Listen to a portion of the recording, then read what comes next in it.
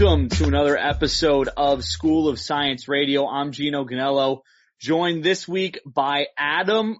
Chris unable to join us this week, but that's still okay. The show still goes on. So without further ado, Adam, how's things going today? It's going all right. Chris has a lot of nerve having a life and kids and responsibilities and not just being here shooting the shit with us, but I suppose we can give him shit for it next week. Yeah, I mean, I really don't understand why he couldn't take some time out of, all the busy things that he's doing. He's got two kids under 5. I mean, there's 2 of them. They can practically watch themselves. I don't see what the problem is. That's why you have 2 kids, so one of them can watch the other. But he does get the benefit of not having to talk about what we're talking about next. That's true. It's, it's something that we probably both wish we didn't have to talk about either, but let's get right into it. Everton making us wish we didn't watch Everton week in and week out, doing a really good job of that. It's really early in the season for it too, and it's surprising how good they've been at it. But just to recap, since the last time we talked, Bournemouth, we traveled to Bournemouth, got a 3-1 loss there, and then came home to Sheffield United, played them at Goodison, lost 2-0 at home. Neither performance looked great. Really, not a lot of good to talk about in this one, right, Adam? No, very little. The good, I guess, that you can take out of those 2 matches is that Dominic Calvert-Lewin scored a goal. Everton got a goal from a striker. Yay! But outside of that, it was just dire stuff and really kind of similar matches in that for the periods of the game that both Bournemouth and Sheffield United kind of sat deep. Everton didn't really ever look like they were going to create a chance that led to a goal. And that's become a really, really disturbing trend that we saw at times last year and that we've seen, on the regular so far this year, that if a team really sits in deep, Everton's going to struggle to score. Yeah, and it gives other teams that are looking at these games confidence. They know that they can come in here no matter whether they're playing at home or clearly even at Goodison, where they can just sit deep and not expect anything to happen because Everton's just unable to break them down, unable to really take any advantage of any chances that they have, and then they'll just hit on that, 1 or 2 chances that they get. And, that was pretty evident mainly in the Sheffield United game where, according to the stats, 2 shots registered in total, only 1 of them went on goal. Somehow they still managed to beat us 2-0. When that's the type of results you're getting when you're giving up only 2 shots, that's not normally a good sign. Yeah, and the combination of being unable to break down a deep block and being shit at defending set pieces is a recipe for disaster against, some of these traditionally lower table Premier League clubs, because that's exactly how they want to beat you. They want to beat you by sitting deep and defending for a long time and then either looking to hit on the counter or when they break on the counter, looking to get a corner kick, looking to get a free kick because you had to hack them down outside the box because they had numbers on you, and then creating from there. We saw Bournemouth do it with the free kick that got deflected in off of Fabian Delph, and then we saw Sheffield do it, putting one in off Yerry Mina. We were literally putting the ball in our own net those 2 games, and it feels like an appropriate metaphor for the way the entirety almost of the 180 minutes between those 2 matches went, that the deciding goal in both games came off ultimately an Everton player. Yeah, and that's the thing, it's like, you look back and the Bournemouth game, it was the goal that put them up 2-1. That was the own goal. In the Sheffield United game, the one that put them up 1-0. And never mind the fact that you can't break down a team, giving up an own goal that gives the other team the lead is demoralizing on top of that. And we're already talking about a team who doesn't play with too much confidence going forward. And with those type of stuff happening, it's, it gets harder on them. I mean, you look at the stats and it's not like Everton didn't create chances. It's not like they didn't have possession, but it feels like 3 years now been the problem where every single time we watch this Everton team against a team that is, like you said, of the lower, typically of that lower level, they just sit back and Everton is unable to break them down week in and week out. And, it was very evident in these two games. It's been evident at other times during this season. I wish we knew how to fix it and maybe there are some answers, coming in some way or another. But, when you look at this, Adam, we talked about what's gone wrong, really. We talked about, the fact that inabilities to score, obviously in in the Bournemouth game, the free kick and the lack of defense on the third goal. How do you what does the solution for these problems look like? Well, let me lead with my favorite stat that I kind of stumbled upon writing the analysis of the Bournemouth match, because I think it kind of speaks to the overall issue that we're talking about. Since December 1st of 2018, so almost a full calendar year now, I use that as the benchmark because the lost Merseyside derby last year was on December 2nd, and that kind of breaks up the first third of the season from the second third of the season last year. Since that time, Everton is two wins, 3 draws, 10 losses against non-top 6 teams when they don't score in the opening 20 minutes. So if Everton goes the opening 20 minutes against the team that is mid-table or bottom table in the Premier League, there's a 2-to-1 chance that they're going to lose the game if they don't score in the opening 20 minutes. And that is mind-blowing for a team with Everton's talent to be that bad, in a situation like that. And the reason that I find that statistic telling, is because you tend in the opening parts of matches, things maybe are a little more open. The teams are feeling each other out. But if a team that's going to look to sit in and defend, gets their footing in the game and gets through 15 or 20 minutes, Everton won't score on you. They just won't do it. And especially when over that period of time, we've been giving up set piece goals. And what happens when you give up a goal against a team that wants to sit deep and defend? Well, now they're really going to sit deep and defend on you because they don't have to come out to score. They've already got their goal. So, I think that I go through all of that to kind of bring it back to your initial question that what does Everton need to do right to fix this? And I think there are 2 things that you want to look at there. And one is kind of the simple that you can't give up sloppy goals against bad teams, be it on the counter, be it via set piece. If you give up an early goal to a team that's going to look to sit behind the ball for most of the match, you have just allowed them to do exactly what they want for the rest of the game, because now there's no incentive for them to try to open up and go get a goal and create space that you can try to attack to get a goal for yourself. So I think that's the one thing. And the other, it really comes down to one of 2 things. I think that when you look at the issues that Everton has had creating from open play against the deep line, you kind of see people fall into one of 2 groups, or maybe a combination of the 2 groups, which is that they feel either that Marco Silva's tactics, particularly that he really likes to force the ball wide a lot, do not play well against a deep block, and his team doesn't really have a plan B, doesn't know how to react when that's taken away from them.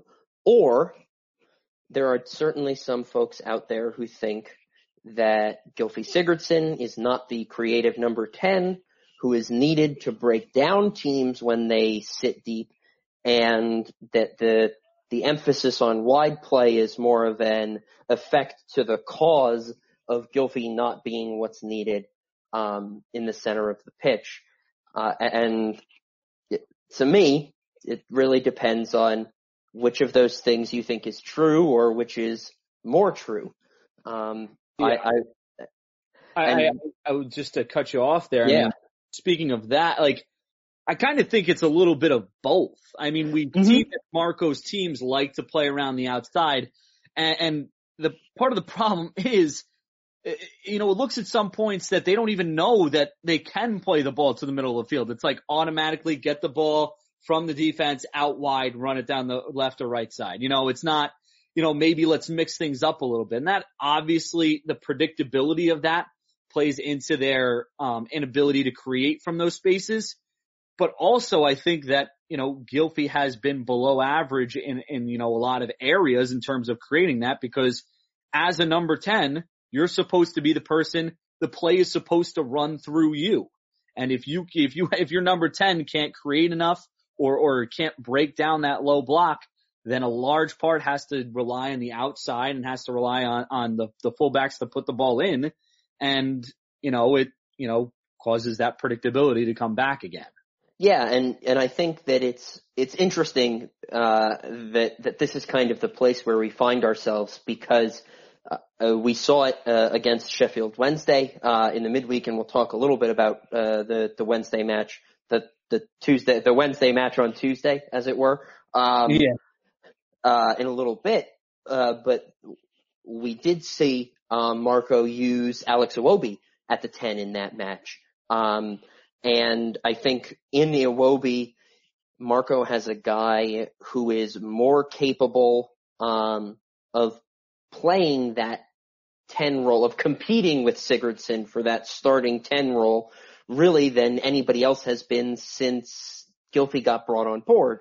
I'm personally of the belief that I think it's a Silva issue rather than a Sigurdsson issue. It's tactics as opposed to personnel, I guess you would say.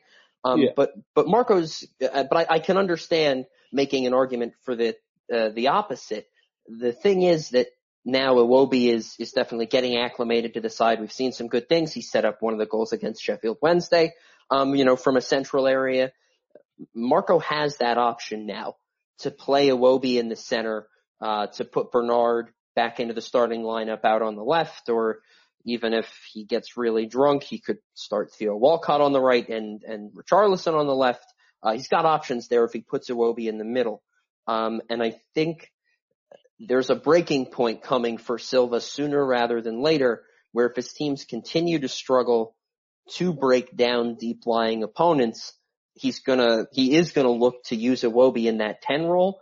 And if using Iwobi there also doesn't work, well, now you've got two, relatively highly rated players with a history of being good creators in the Premier League, who can't create chances in the center of your midfield on a team that's got, talented players around in Moise Kean and Richarlison and Bernard.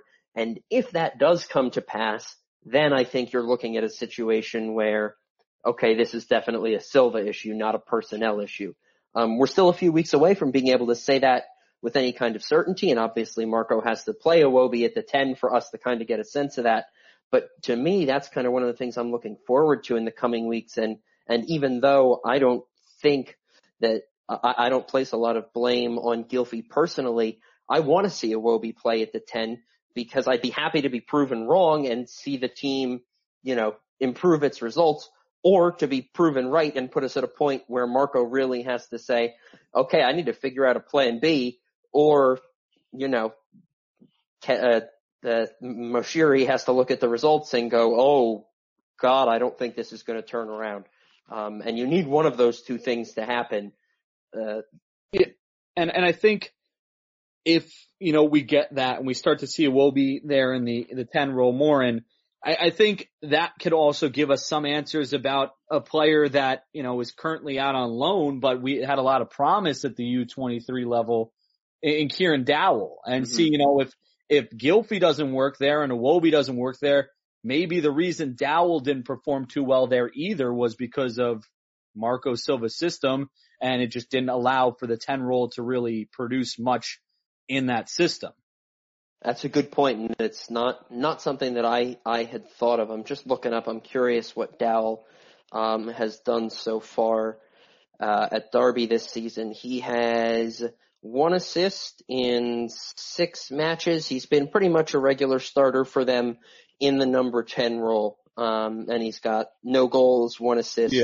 In 500 minutes in the championship, and he's kind of an interesting case because he put up better numbers in the championship, over the last couple of years than he has so far this year. But, it's certainly something else to think about if we come away from the Iwobi as a 10 experiment, without, a good results. Now, let's move on. You mentioned Sheffield Wednesday, the game. We won 2-0 this past, Tuesday, which is yesterday at day of recording because today is Wednesday. We scored 2 goals pretty quickly, both Calvert-Lewin in the 6th and the 10th minute, and then kind of pretty much from there, just, I guess, cruise to victory. For us here in the States, I don't believe it was on TV, so we weren't able to, visually see it until kind of after when all the, stat sheets and all the maps came out and whatnot. But anything that you can see, from all that stuff and from the post game, reviews and stuff like that you were able to take from there and say, oh, maybe we could take this from the Sheffield Wednesday game midweek and that may play a part in Everton's performances going forward?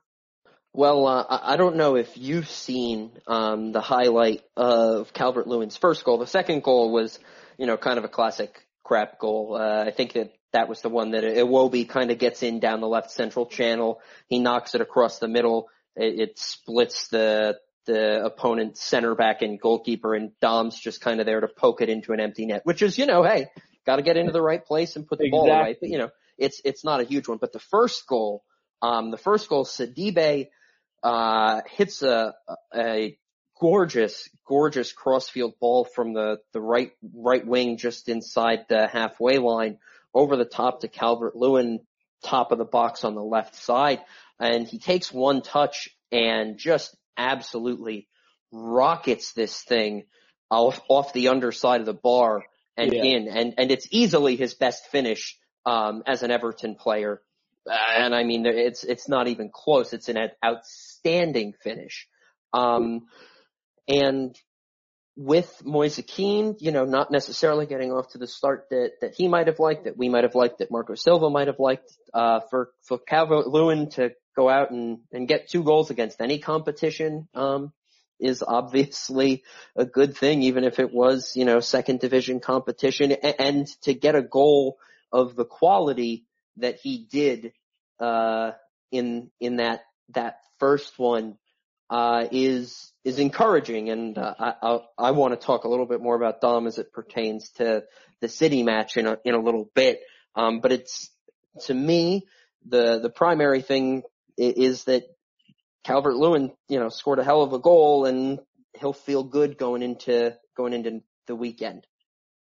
Yeah, no, and I got a couple things on him that I want to ask you about. Obviously it's great that he has now 3 goals in his last 3 games against all competition, which again, 2 of them coming against a lesser opponent, but still just to get that confidence up, it is great for him, going forward. And I would think personally, and I don't know how you feel about this, that might give him some confidence going forward, and getting into some positions, but also, I've seen some things, and granted, Twitter is it's an interesting world out there. We're full of plenty of, wannabe Marco Silvas, but there's some people that have been talking about the abilities of Calvert-Lewin and Kean, and how, they could be used together up top. Is that maybe something that you would see Silva doing, or that would help, this team, moving forward, playing 2 strikers,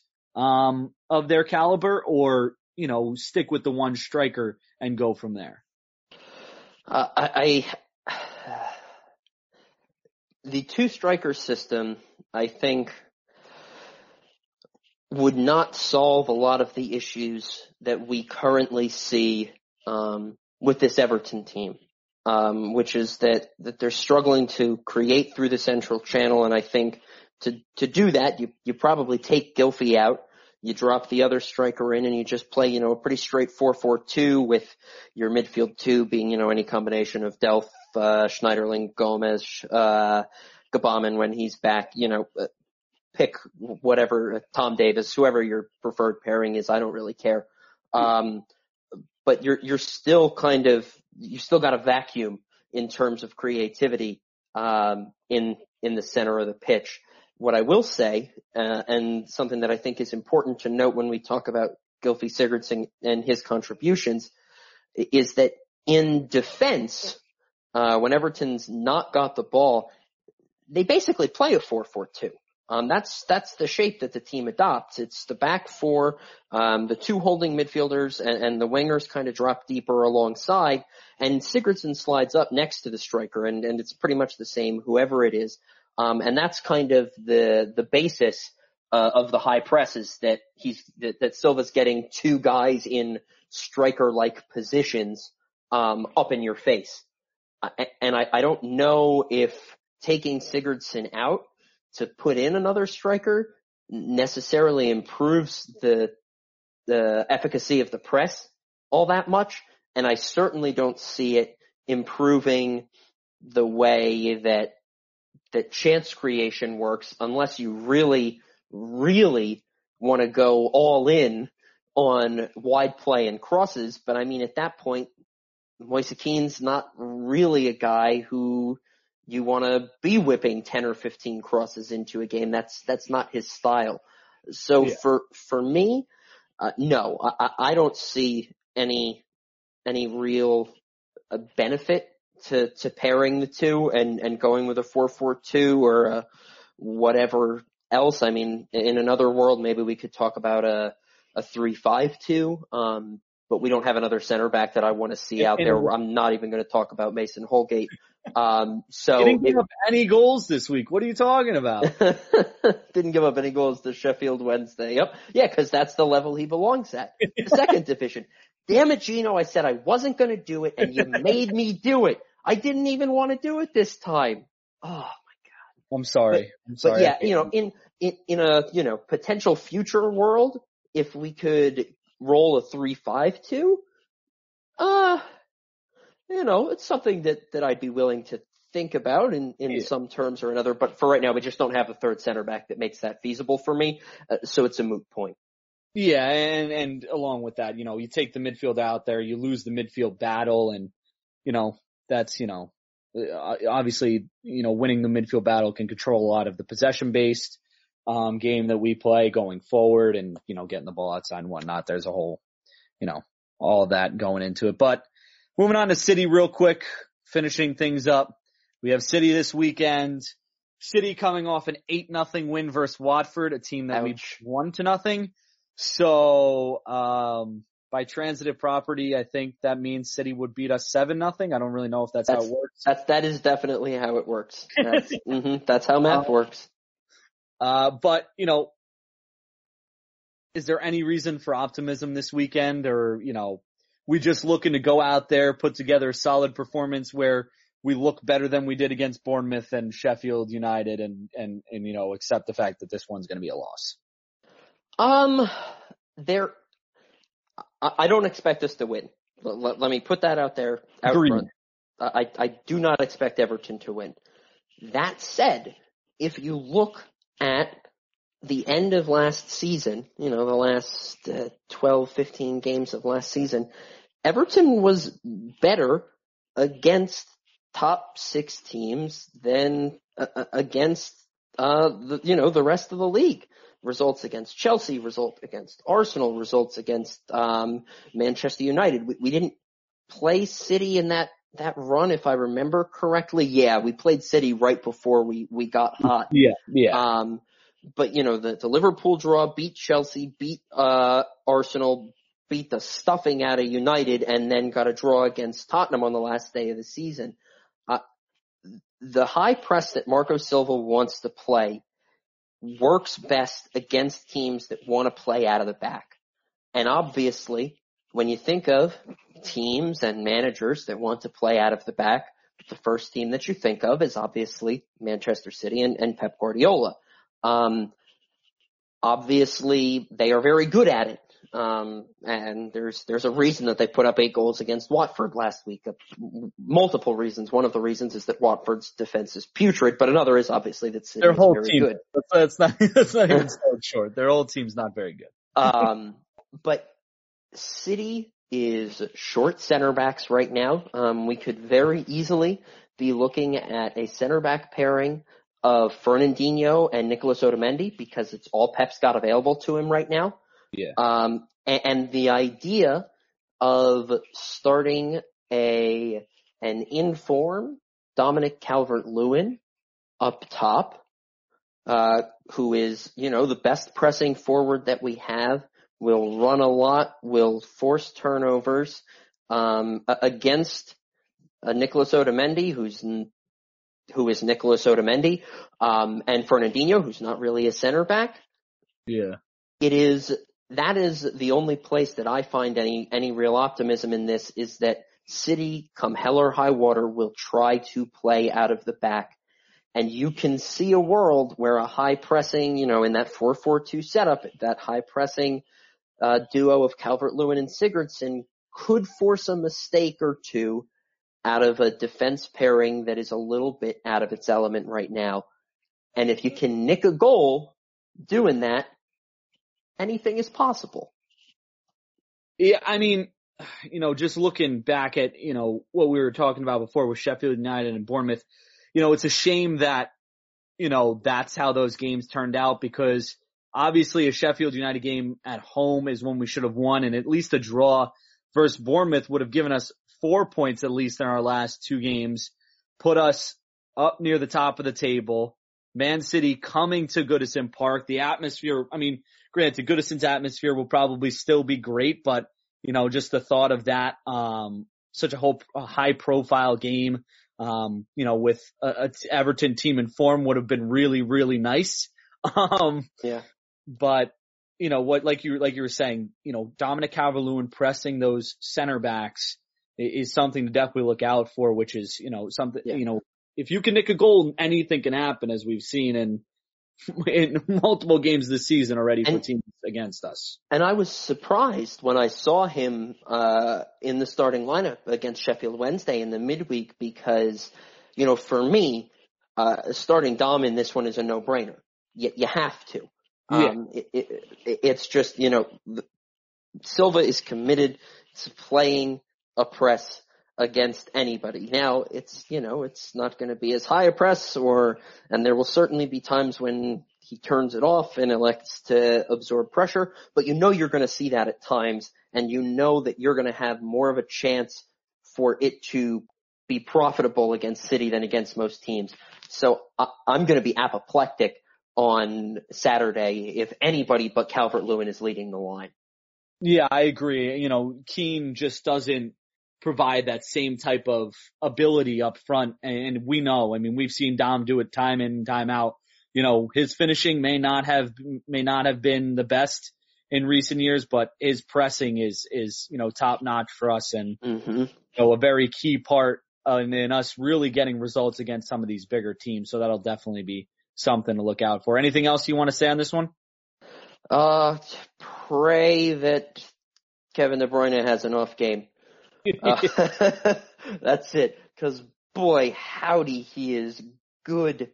And it's one of those matches where you wish you had Jean-Philippe Gbamin in there, because you're gonna need somebody who is a little more defensive minded, who is gonna be able to track guys like he and David Silva through the midfield, and no disrespect to Morgan Schneiderlin, who I thought was good against Sheffield United, and no disrespect to Fabian Delph, who has been good and also had some moments of struggle in the last couple of matches, and no disrespect to Andre Gomes, who may be back. But I don't think any of them bring quite the defensive prowess that Gbamin probably does. And I wish that he could play, but he can't.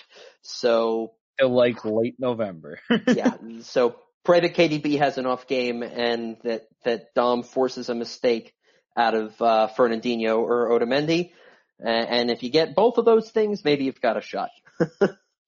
That's fair. That's very fair for us. We don't need to do predictions. I think we're both, thinking this one will end up as a loss, just hoping to see some good things out of this one. But Adam, thanks as always for joining. To everybody out there, keep listening, keep following. We'll talk to you guys next week, hopefully after a not terrible loss to Man City. Hooray. Have a good one, guys.